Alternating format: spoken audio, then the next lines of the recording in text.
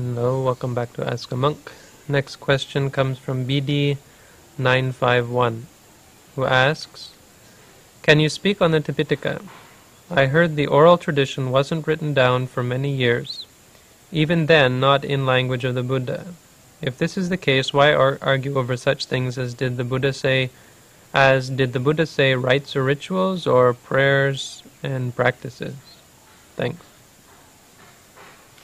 So talking about the Tipitaka, and specifically talking about the Tipitaka in terms of its exactness. First of all, the Tipitaka is supposed to have been written down in something very close to what the Buddha actually spoke.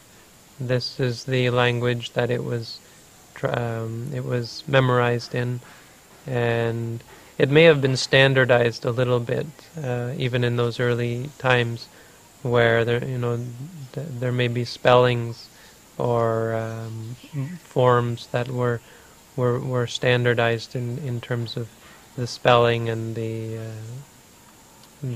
harmonization of the actual words. But the language itself is very similar to Indian languages that you find today, to a certain extent, and quite similar to Sanskrit actually, but much more of a spoken language. It's the language or Prakrit that they call Pali, or we call Pali. It's also called Magadha.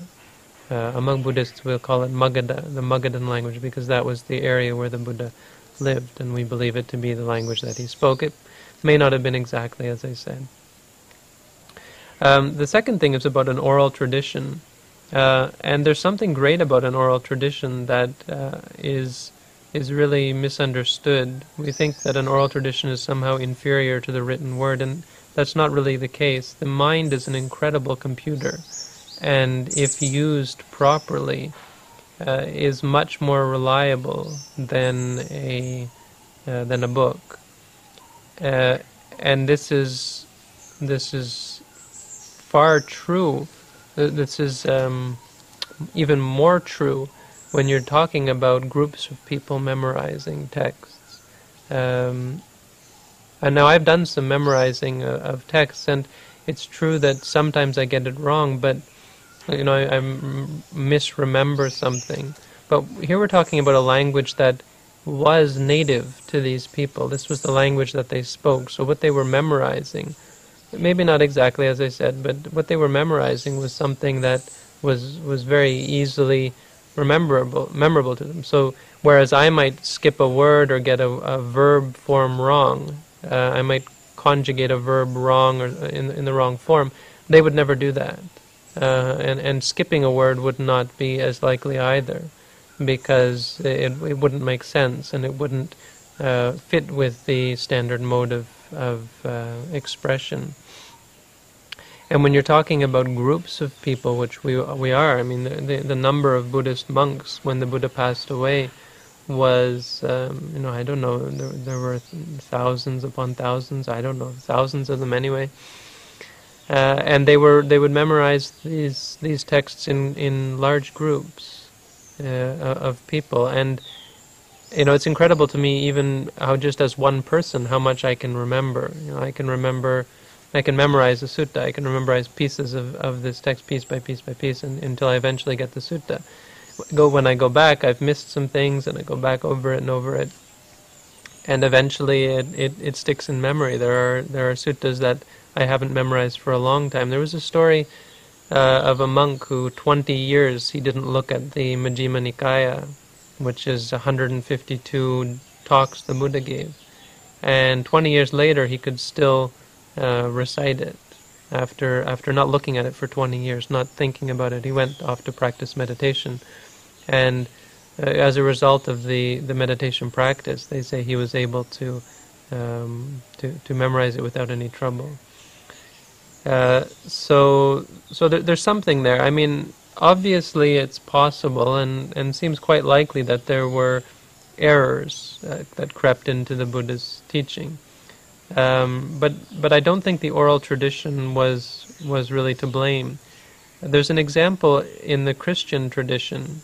There's a man, a scholar, one of the greatest Bible scholars, a great Bible scholar, Bart Ehrman.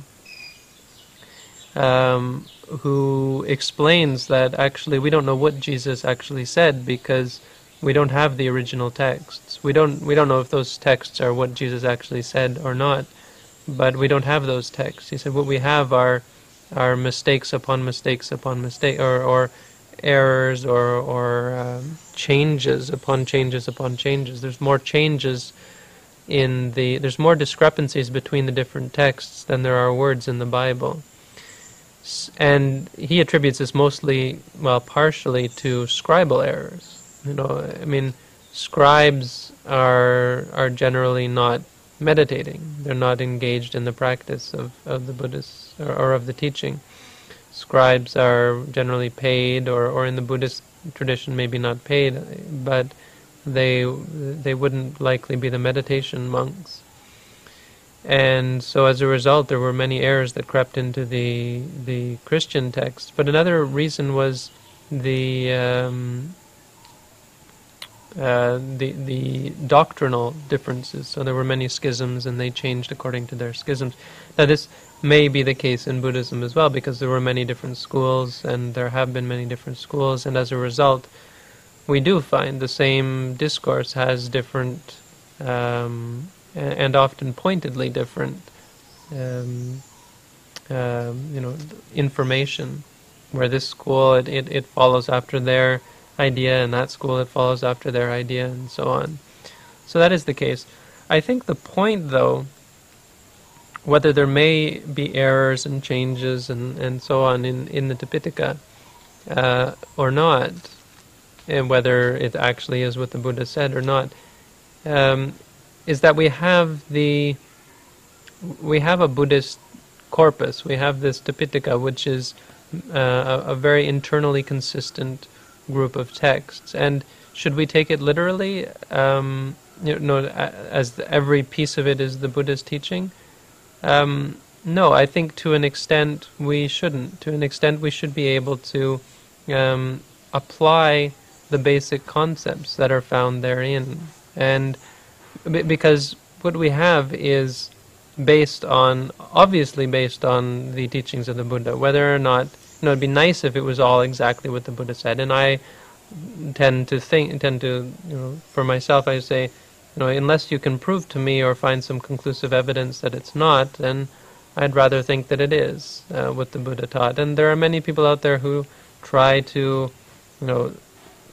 put the texts into times and say, this group of texts was later because it's in a different, meter is different, the poetry is of a different type, and so on.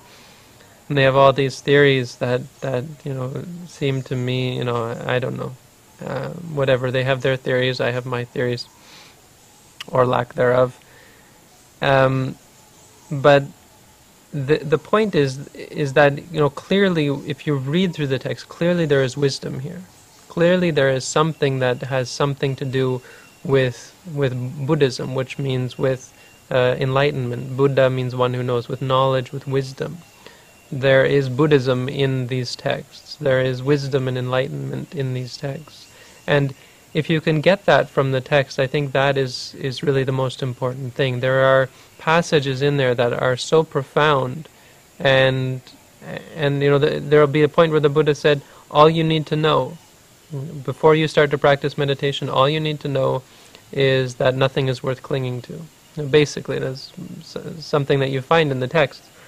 If a person learns that nothing, no Dhamma, no reality, no thing is worth clinging to, then this is enough for them to get started. This is enough as far as book learning goes. It's enough as far as a basic or a precursor to the practice of the Buddha's teaching. So this is how we should look at the Tipitaka.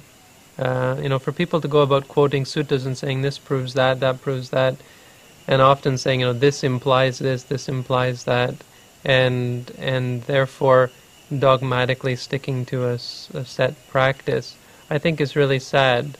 There are many different types of practice out there based on the Buddha's teaching, and you'll see that if you read the Tipitaka, if you read the suttas, that there wasn't one practice that the Buddha recommended for all people. So even if you could take it literally, it wouldn't do much good to say, look at this sutta. The Buddha said this is the way to enlightenment. And then someone comes up, well, look at this sutta. It says this is the way to enlightenment.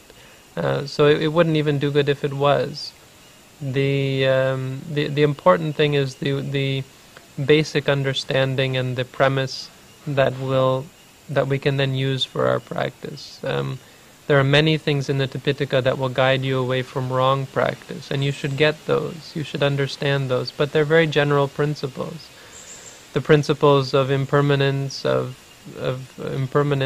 suffering, and non-self, in the sense that there's nothing in the world, there's nothing in samsara that is permanent, that is lasting, that you can cling to. There's nothing in samsara that is going to make you happy if you do cling to it, because it's impermanent. And there's nothing in samsara, in the whole of existence, that you can say is me, is mine, that it is under my control, that you can control, that you can change, to say, okay, it's impermanent, I'm going to make it permanent, or there's no stability to be found.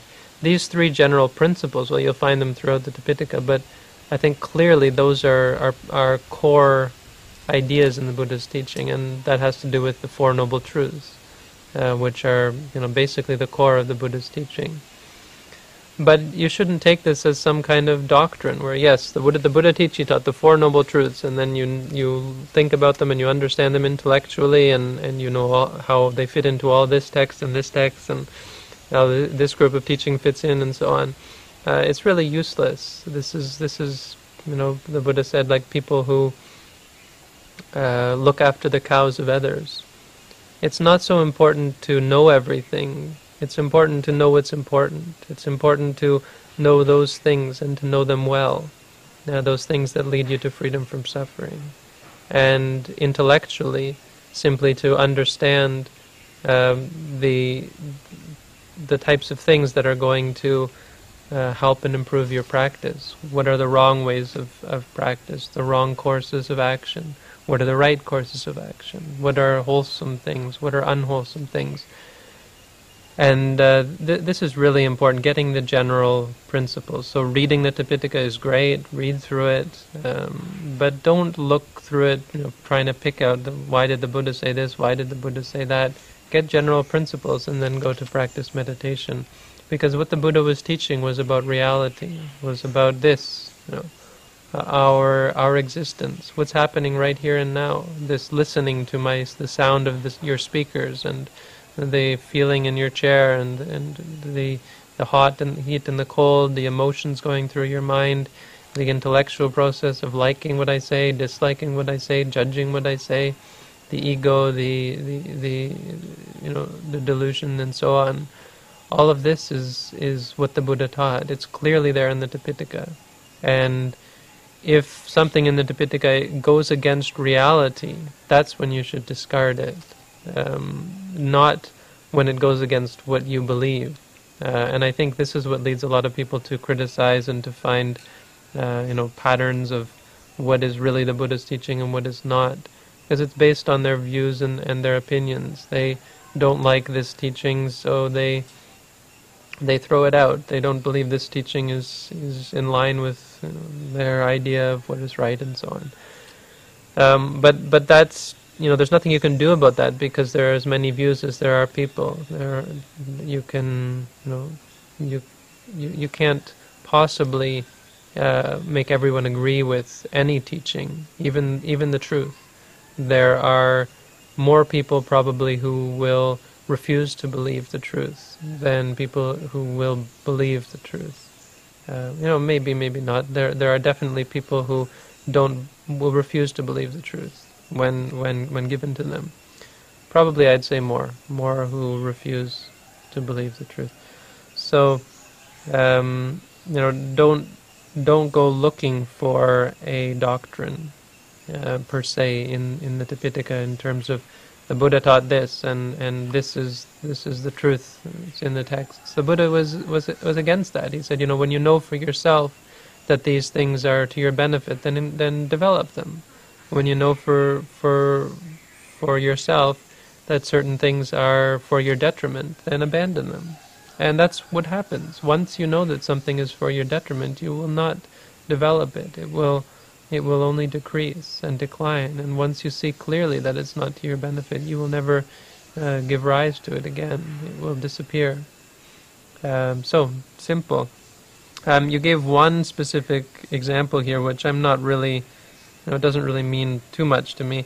The example of whether did the Buddha say rites and rituals or prayers and practices. Well, that's really a different question, though. That's the question of translation, because those two terms come from the same Pali passage, the same word as Silabbata Paramasa. And so it's not whether the Buddha said A or B, it's whether one or the other is a more proper translation, both etymologically and in terms of what the Buddha meant by it. Silabbata Paramasa specifically, and this is, it's only an example, but Sila Vatta, Vatta comes from Vatta, Para Amasa. Sila means refraining from certain things. Vatta means undertaking certain things or certain practices. So whatever you translate them as, it means one is negative and one is positive. Refraining and undertaking, in the sense of refraining and undertaking. Para amasa. Para means others or external, and amasa means clinging or holding on to, grasping. So it's holding on to these two things, certain refraining from certain things and undertaking certain things, and holding that to be important. Like saying, to be a good Buddhist, you have to do this. You have to light incense. You have to bow in this way, and this way, and this way. You have to chant in this way, and this way, and this way. It's important to practice, to do certain things and to refrain from certain things that are outside of the path, so that don't have anything to do with the path.